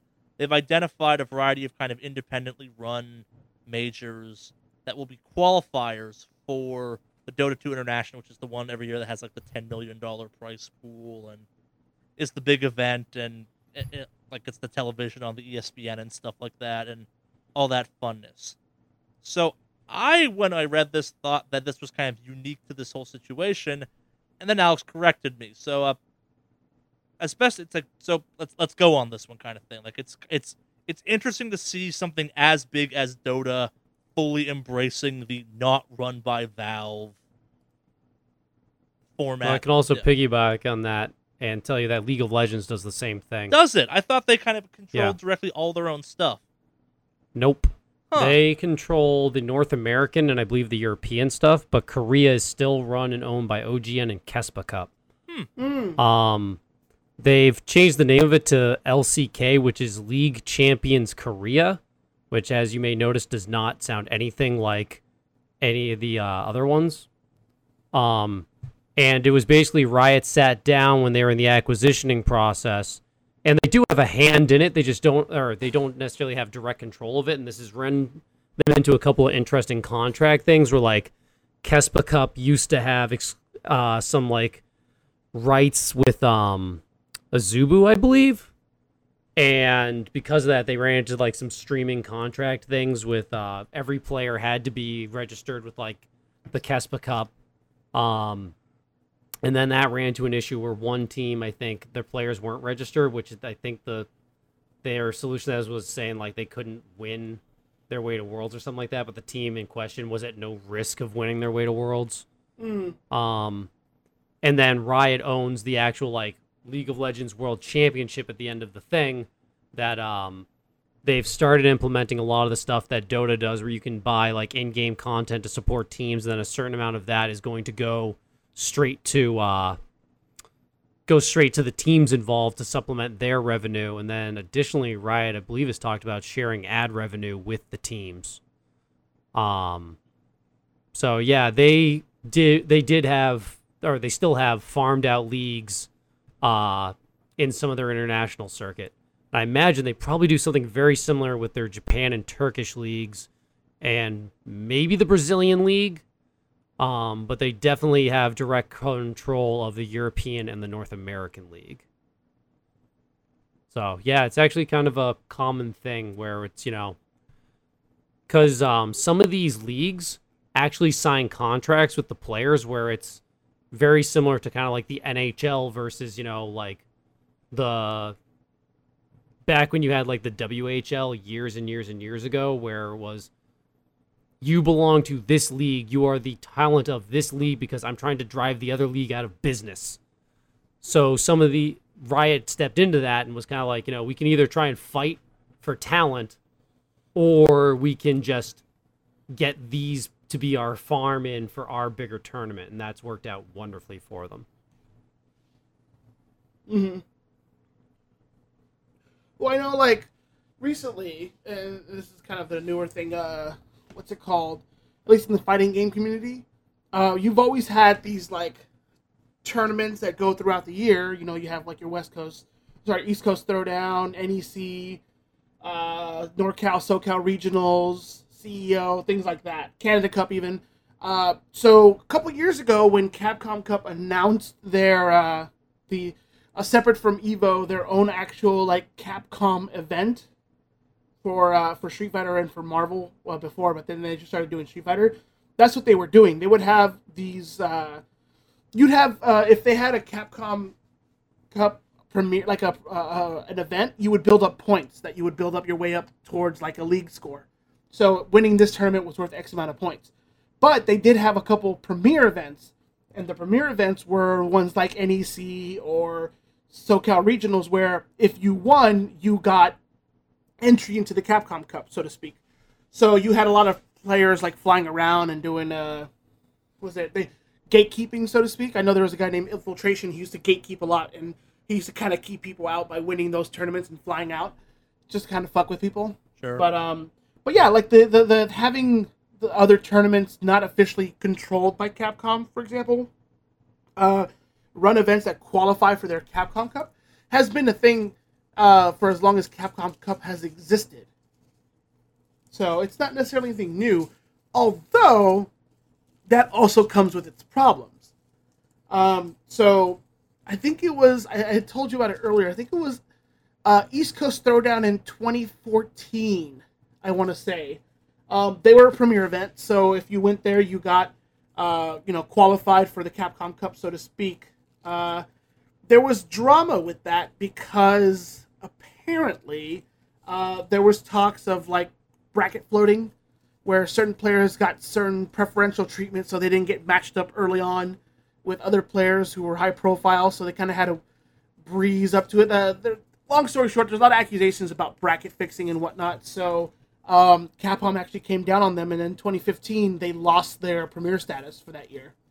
So they do have a say in it as far as like rules and all that stuff goes, but they don't necessarily control every single aspect of it. And I know Capcom specifically does like to stream anything that's Street Fighter related for Capcom Cup on their Twitch channel.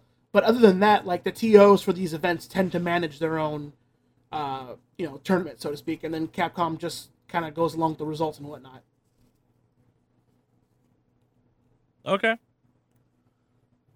Yeah, I honestly had no idea. I don't follow this stuff quite as closely as you guys do, so I fully admit that I kind of just assumed, incorrectly apparently, that I guess this based on kind of what I'd heard about Riot and then that they were super involved on every level of kind of the game's competitive scene. Like it was Riot was the force behind it, and they're not the force behind it, but that like it's the Riot presents this tournament, Riot presents that tournament, Riot's super involved in this event kind of situation. It's actually interesting to learn that that's more how it works. I knew the Counter-Strike one is all independent tournaments. Like, there's no centralized Counter-Strike league. That's part of the problem with it. It's actually funny. My mom has been turning on Counter-Strike on TBS every now and again and is like completely blown away, both by the fact that it's there and also like my mom finally now understands like that thing on the screen is their cursor and that she's used a mouse before and what they're doing is actually impressive. Yeah. Mm-hmm. Yeah, so I mean it's cool that they want to go this route because that just opens up more opportunities for different tournaments to kind of be involved. Yeah. In doing stuff like this, which is nice because they get the exposure and whatnot. But like, obviously Valve does have final say in the end on stuff like that. So yeah, and I guess like the reason that I thought this was kind of a good jumping off point for this was as big as League is, as big as Overwatch is, as big as Counter-Strike is, it's never felt as big as Dota 2 has. Maybe it's because Dota 2 has the biggest money, but like it's interesting to see that they're now even relinquishing control to kind of a more, I don't call it traditional sports thing, but we're now we're definitely moving towards Jeff's dream of having like the Los Angeles so-and-sos take on the Boston so-and-sos in some esport event. Mm-hmm. And like this feels like the natural step towards that, where it's like, no, you now have the like NGL, the National Gaming League, and or you start having the Overwatch, like I'm not sure if I could call it the North America Overwatch League or something, because while I do not like Overwatch, the rest of the world seems to think that game is fucking fantastic. It's gonna blow your mind a little bit with as well that the other thing that's actually developing is semi-pro is becoming a thing too. Yeah, and I think that's the thing. It's when you have the freedom to run tournaments like this and have it matter and have it work towards that big final competition, you have the semi-pro circuit pop up. You have people that probably hold down a part-time job and then still play like a solid 30 hours of their game of choice a week. And I think you have to have a semi-pro circuit where you can have a true traditional pro circuit emerge. In League of Legends, they actually have every team is required to have a semi-pro team below them that they're forced to keep, and they're allowed to move players up and down between them, very similar to like the Boston Bruins and the Providence Bruins. So I mean, eventually it'll maybe one of those things as well where it's like, oh, I want to go see a League of Legends tournament. I'll go watch the semi-pro one because the tickets are $10. No, I guess the difference there, though, is Riot's dictating those rules. I think the more freedom you give people, the more you kind of naturally see how things shake out. Like, it makes complete sense for every team to also then kind of have a reservist where it's like, okay, how many people are on an Overwatch pro team? Like 5 or something? It can get a little bit weird because there are rules against sister teams and stuff. Sure. Like in League of Legends, they actually have rules against having a sister team. Because it can lead to coercion. Yeah, I'm not saying have Um, that. I'm saying like it's you have built-in tiers. Where like a league team is what, 6 people, 5 people? 10 All right, 10. plus So you have your 10. or 6 or 7's actually probably more accurate. Okay, Yeah. so you have your main They're allowed 7, 10. and then you have like 2 or 3 farm teams below it that like injuries are less common, but like if someone starts slipping, you can bring someone up from the minors and see how they do. Like, Oh yeah, no, they do. They absolutely do that. and at that point, you're then talking very traditional sports, and you're talking kind of the traditional drama of sports, which I think some people, that's what's missing from esports. Like, it's got the internet drama, but not like traditional sports drama. And when you have that decentralized, hey, you can have individual leagues that do indeed work towards this grand goal. It's only a matter of time till someone goes, hey, Valve, like, if we made a league or if we made a tournament that ran for like 4 months and was based around cities, could that be one of the qualifiers for this? Like the champion of this gets a qualifier slot or something? That could be pretty awesome. And that's how you get Seeing what what you the want. like approval process to being a tournament for Valve, Yeah. what that could shake out, that could be pretty fucking Well, and imagine if neat, they yeah. kind of took the Olympic approach to it, where it's like, okay, like you keep using Dota as the example. The internationals are the Olympics. They happen once a year, and like you have 3 or 4 like Korean-based like major tournaments, and you have 3 or 4 like major Chinese ones. You have 1 or 2 from from the United States or something, and maybe you have a Canadian one or some bullshit like that. Like going back to the like we got super into that Russian team last year for League because they were Oh, yeah. ridiculous. Like imagine if suddenly it became like a hey, there's 4 Russian teams in there this year from the European League kind of thing. Like it became a kind of a nationalistic, like you could sink your teeth into it from like even if you don't care about the game, you still want your guys to do well. Yeah. No, absolutely. Yeah, That kind of like regional pride is absolutely one of like the fun things in games, like in following competitive video gaming. Yeah. Mm-hmm. And I think the way you get people like me to care about esports is like you give Jeff his dream, which is like I finally get like the Boston competitive Destiny players kind of thing. I'm not sure what the fuck that team would be, but that'd be like, okay, I could watch this. It's a game I like, and it's a town I enjoy, so let's see where this goes. Yeah. Yep. Well, I mean, like this whole like city teams thing is slowly starting to come together in a weird way because you have like, I mean, it's still pretty early on, but like you have Overwatch, who's going to be doing the Overwatch League, and then you have like professional like for example, professional basketball players buying esports teams. That's just Or crazy to starting do, them though. up. Yeah, like Rick Fox owns Echo Fox. If you didn't know, like if people out there listening to this podcast didn't know that, Echo Fox is a relatively new team that's out there, and they've got a bunch of big power players on their roster for different games. I mean, just for their FGC stuff alone is a couple heavy names, both Japanese and U.S. players. Their league team's huge. Yeah, and You actually, I don't think I've actually ever talked about Echo Fox's recent play that they did.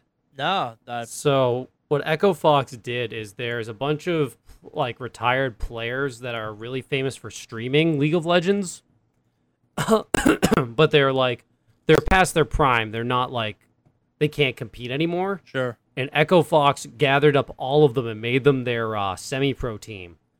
And because of that, they're like the fan favorite of like That's kind of cool. it's literally just all the like funny guys like all on one team. They don't win all the time per se, and they're not super competitive as a team, but people love watching them. Yeah, Yeah. it's And it was a huge, amazing brand growing move by Echo Fox. no, you're giving people something to watch at that point. Like it's Yeah, what would they be call them like the meme dream team. yeah. Like you're not gonna say interesting. Where it's one of these things where it's like I don't always want to watch serious streams. If you told me there was like a Counter-Strike league that was nothing but guys yucking it up while playing as seriously as they could, but the emphasis on was like, yeah, we're streamers first and esport people second, I might be super down to watch that. There's League of Legends players like that. You just need to know who and what you're looking for. No, but I want like the Mhm. tournaments based Yeah. around that. Well, now if you If you want, you too can be a fan of Team Echo Yeah, Fox. that actually sounds kind of cool. Where it's like, yeah, we're the personality-driven team. We suck and we know this, but we're fun to watch lose. Yeah. It's Dyrus, I'm a Cutie Pie, Scara, and I'm forgetting the support and the jungler. I suspect I will It's- not watch it's this not because important. League, but still sounds like a fun move in that direction. Yeah. I want the fucking Um. Harlem Globetrotters of esports to emerge. Yeah. So, like, yeah, again, Echo Fox. Like, Rick Fox owns that team.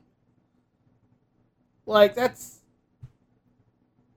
crazy to me. So, like, you have that kind Shaquille of... O'Neal owns NRG. Is it NRG? NRG Sports is owned by Shaquille O'Neal. Yeah, and I think, isn't he like, partnered with, was it Alex Rodriguez? Maybe. Yeah, Alex Rodriguez and Shaq both went in to buy NRG Esports. Alex Rodriguez, former fucking professional baseball player. A-Rod himself. I say, as a investing in Boston esports. fan, I am well aware of this Yeah, individual. fuck that guy. Yeah, so hate the guy however you want when he was playing sports, but the dude is investing in esports. So you've got all these guys investing into fucking esports stuff. So, I mean, the market is heading that way. I was having this discussion actually with like a couple. I know this is going to turn into its own topic at this point, almost briefly, but I'll touch on it briefly, and then we'll actually discuss this. I think maybe one day later on. But like you have all like the acceptance of esports as a normal thing. Yeah, Normal people. And that's why I guess I threw this one here as the main topic this week, because like this decentralization from one company controlling all of it to kind of that company is kind of a league management kind of thing like you have in more traditional sports, I think is a big major step towards kind of esports becoming I don't want to call it a real sport because I'm not totally sure I'll ever think of esports as a real sport, but a like just general thing in people's lives. Mm-hmm. But see, there's the thing. That's the same thing people say now about that. Like, I don't really think of it as a real sport. No. I mean- No. It's like bobsledding. It will never be a sport as far as I'm concerned. It could be a real competition, but it will never be a sport. Well, poker has become a sport. So Yeah, to speak. I got thoughts on that too, man. Yeah, poker, chess. Chess is a sport. Like, You've just listed two not sports. You've listed two games. yeah, that are sports in their own right. I mean, the definition of what a sport is starting to change. Yes, With I the know, technological and era. this is one of those weirdly conservative things I have where it's like, no, chess is not a sport. It's super respectable, but chess is not a fucking sport. It's in the game aisle. Well, yeah, like that's what I'm saying though. Like it's this weird like change in the what's the word I'm looking for? It's the weird change in the climate of esports. Like it's becoming more and more accepted. And I mean, the generations coming up ahead grew up on computers only.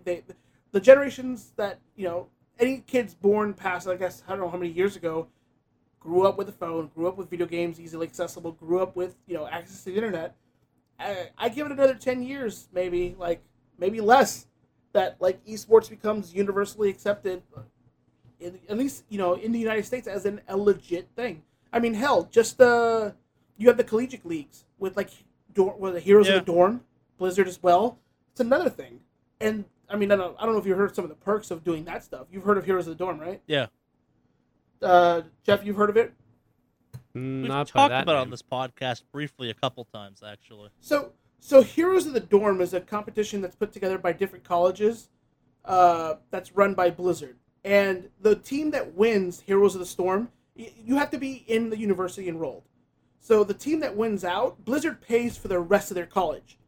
Wow. Yeah. So if you win Heroes of the Dorm, your team has your college paid off for the rest of your college years. So if you go into a team, as a freshman, compete and then win, you've got your 4 years of college at UC Irvine or whatever paid off. That's pretty nice. Yeah, and then just recently, I think, what was it? I'm going to look for it now because I talked about this earlier with a friend of mine. Yeah, UC Irvine, again, another And it's Irvine because that's where Blizzard is. But Yeah. they just added Overwatch to their esports scholarship program. So one of the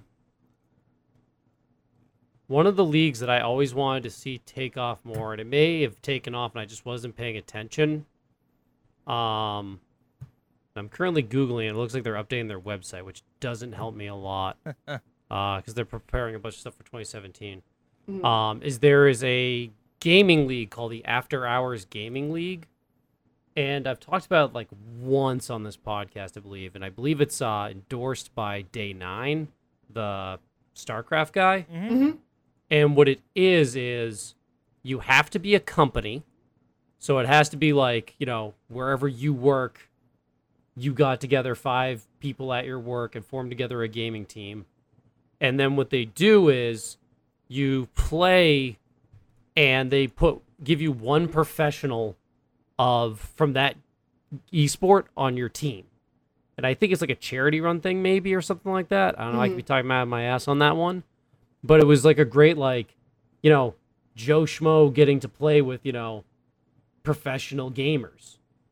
And it opened up really interesting opportunities, and I really liked how it did almost like forced camaraderie with like companies and stuff to this game's big enough that I could go to work and find enough people at my place of employment to field the team fairly readily.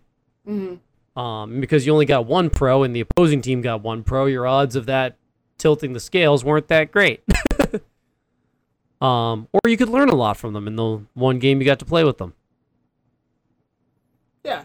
So, stuff like that, And then, it sounds silly a long time ago when people would say video games will take you nowhere, but, you get good enough at a video game, you could pay off your entire university.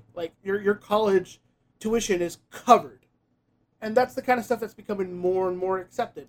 I think that's personally freaking great. And so... And I know this topic is totally evolved from our original. That's always news the goal topic. of this stuff. It was a jumping off point. Yeah, I thought I like where this is going, and so, yeah, I'm all for Way it. to draw attention to it.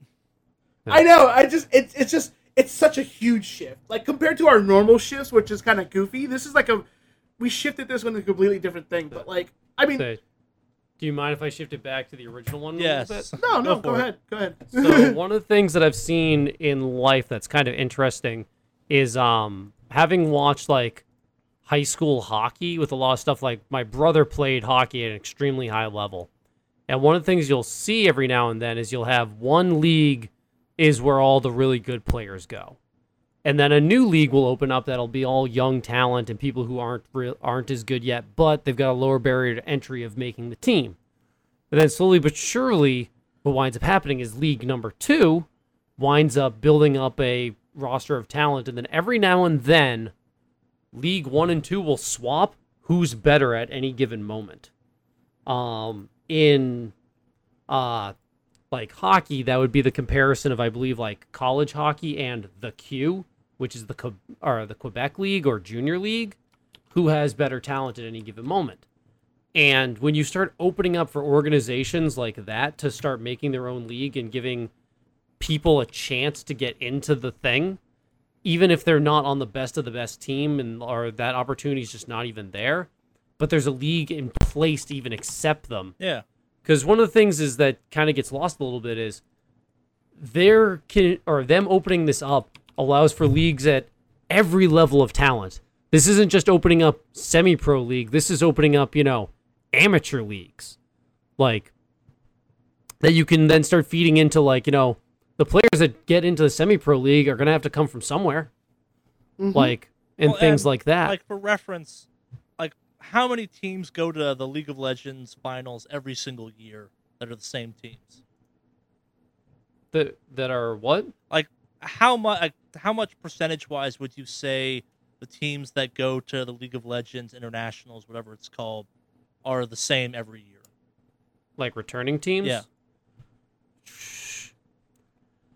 Probably maybe 30%. Oh, I thought that'd be much higher. Part of the weirdness of the internationals here for Dota is it's the first time ever that there's been no retaining, there's no defending champion. Yeah, so League of Legends, one of the things is that at the final one, the international circuit's pretty well represented, and the international circuit is a little more, it changes over hands who's good much more frequently. Sure. Also, there are a lot of time where teams don't make it back multiple years in a row, and things like certain leagues not getting as many slots. Like Brazil, I think only gets to send one, maybe two teams. So if the first place team made it last year and the second place team beats them this year, that is officially a changeover.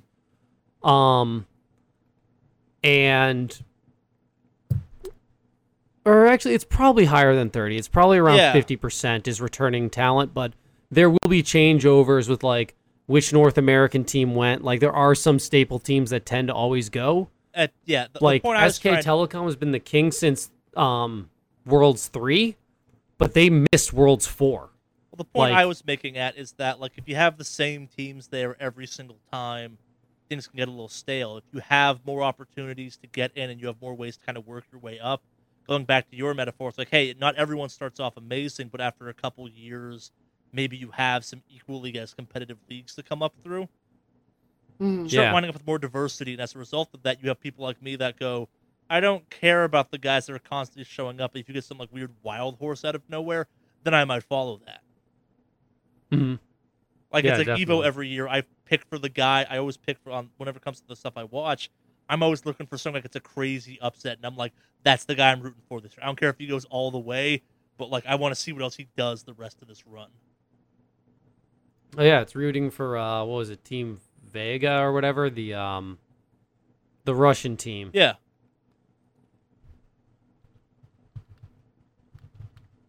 Where it's like, yeah, the top teams will always do well. I want to see something new. I want to see some guy come out of nowhere and be like, Albus Nox Luna. Yeah. I got that entirely wrong. I was So gonna say, Vega Vega sounds is another totally Russian wrong. team. Yeah, it's another Russian team. Yeah. Their logo's a shark. yes, Russia, famous for its sharks. Apparently.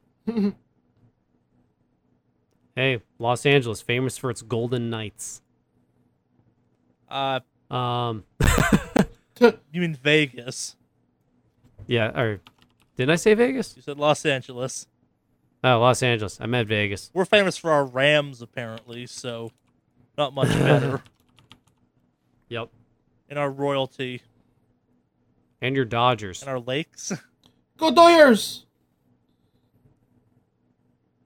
I had to. I'm sorry. We're losing the plot. And that may mean it's time to bring this one to a close. Yeah.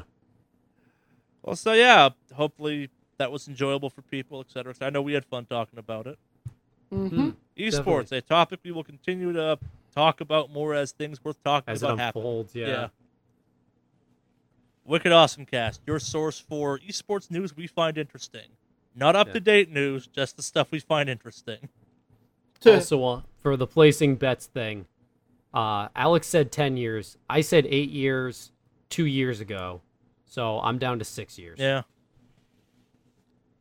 We'll see where it goes. Yeah. Yep. Well, so that brings us to the part of this podcast where we normally take listener mail. And we're not going to do that this week because we have some listener mail, but I am saving it for next week because next week we will have a special guest on the podcast. We will be having David from Press Pause Gaming join us, and I figure I might as well save some of our questions we've gotten. Don't worry, I've gotten them. They are sitting in the inbox. They are there. Excuse me. Do not worry about them. I've read them, etc., etc. They will be utilized. Thank you for writing in. But Yay, thank you. if you found us because of Press Pause Gaming, announcement there, thank you for listening in. And if you'd like to send, regardless of who you are, if you have an email you'd like us to have David answer, or a question that you think we could field that might be fun, or our general madness, whatever the right word is, if you have a question or a comment or topic you'd like to send in the form of an email, how would you do that, Jeff? Well, first you need to start getting into the acid washing process that's used for marking up PCB boards Didn't and you motherboards. do this bit already? No, Oh, we did. I know we've done acid washing before, haven't we? no. Oh, fair enough. Continue. Oh, let's say then what you need to do is align a whole bunch of diodes and resistors. Resistors are especially good for this. All spelling out little letters until eventually you write out entire words and sentences. And then you have to make this into a probably a 15 series GTX or NVIDIA card, or at least claim it is on the package and charge $1 billion for it. And because it's the latest and greatest and most expensive, Charlie will absolutely consider purchasing You're it. not wrong. And then Charlie will open the box and realize that your letter is on it, and then it will get read on this podcast. Or more simply, you can reach us at wickedawesomecast@gmail.com. What's that email again, Alex? Oh, I believe it was wickedawesomecast@gmail.com. wickedawesomecast@gmail.com. Spelled as it sounds and down in the show notes. We love getting emails. We like reading them, etc., etc. Not all emails make the podcast because some are stuff we can answer quickly off the air. But yeah, write in if you got questions for David from Press Pause Gaming. If you checked us out because they announced about that, thank you for listening in. Hopefully we didn't scare you off too badly. And if you got general questions for us, we really will almost answer any question. We've gotten some weird ones, and we're looking for a challenge lately. But yeah. Yeah. So yeah, we got the really good challenge when we got asked to pick what our Persona Arcana were. That's been a good one. We got a couple cool ones this week too. I'm excited for next week. You're killing me now. It's all part of the plan. The plan. Plan to kill Jeff. Yep. It's been a slowly evolving plan for years, Jeff. I believe that. Oh, I got one last Rammstein story for you, actually. Ooh. So one of the guys, so I'm standing in line. One of the guys behind me looks like 6'4" tall Jeff. Oh, okay. And we talked because I was stuck in line waiting for merch for a long ass time. Longer than necessary, but so show's over. Me and Jen are leaving, and like we patch and go, "Hey, what's up?" Like, oh, did like the head nod, and Jen looks at me and goes, "Did you find Vegas Jeff?" Hmm? I go, "No," and she goes, "Skinny, tallish, super pale Irish guy at a metal show. You fucking found Vegas Jeff." So your pagan god was at work, was doing OT this week. Apparently, yeah. I just thought you'd find that funny that we apparently find other versions of you out there, Jeff. I hope not too many. I don't want to become like a collectible Morty. The collective of Jeff. That said, let me know if you find Pirate or Ninja Jeff. I'm Ninja Jeff. Let me know if you find Pirate Jeff. Gotta fight each other. Yes. I think that about does it for this week. Anyone got anything they want to pimp? Other than you can catch me streaming throughout the week on Mixer, YouTube Gaming, and Twitch, all under the handle Mave Online. So check me out. I stream here and there, especially Mondays. Should be able to catch me here and there. So Yeah, seriously, check him out. He's got a beautiful smile. thank you. I'm gonna continue the lie that content will resume shortly. I've been having some issues with computers and haven't had a chance to fully devote my time to figure that out. Hopefully, I will have a fix by this weekend, and stuff will resume. So look forward to the Crash Bandicoot Girlfriend games. Persona 4 is coming back. I got some. We have some Jade Empire and some Metal Gear in the hopper already, so that's coming too. I appreciate your patience. My life gets in the way of the videos with some frequency, and not having a laptop to edit them on. But yeah, excuses. I think that about does it. Yeah. Again, like I know we not to sound beggy, but please, if you have next week would be a great week for us to get extra viewer mail. If you have a question you've thought about sending in, please do so. It'll be super appreciated. And if you do, you're a beautiful person, and puppies and kittens love you. Yes. Also, at the same time, moving forward, like we said at some point during this podcast, the summer month is bad for news and content for us to talk about. if you know of someone that might like to be on the Wicked Awesome cast, let me know. We could maybe do something with that. We like having people on here. There are special guests. Which we've actually done before. Yeah. Oh, and Blood Drunk's coming back soon. No. Oh. Yes. Yes. Yes. Give in to Yes. it, Alex. The blood sustains us. I'm gonna go blast Lamb of God after this. Yeah. Yeah. Cue the metal.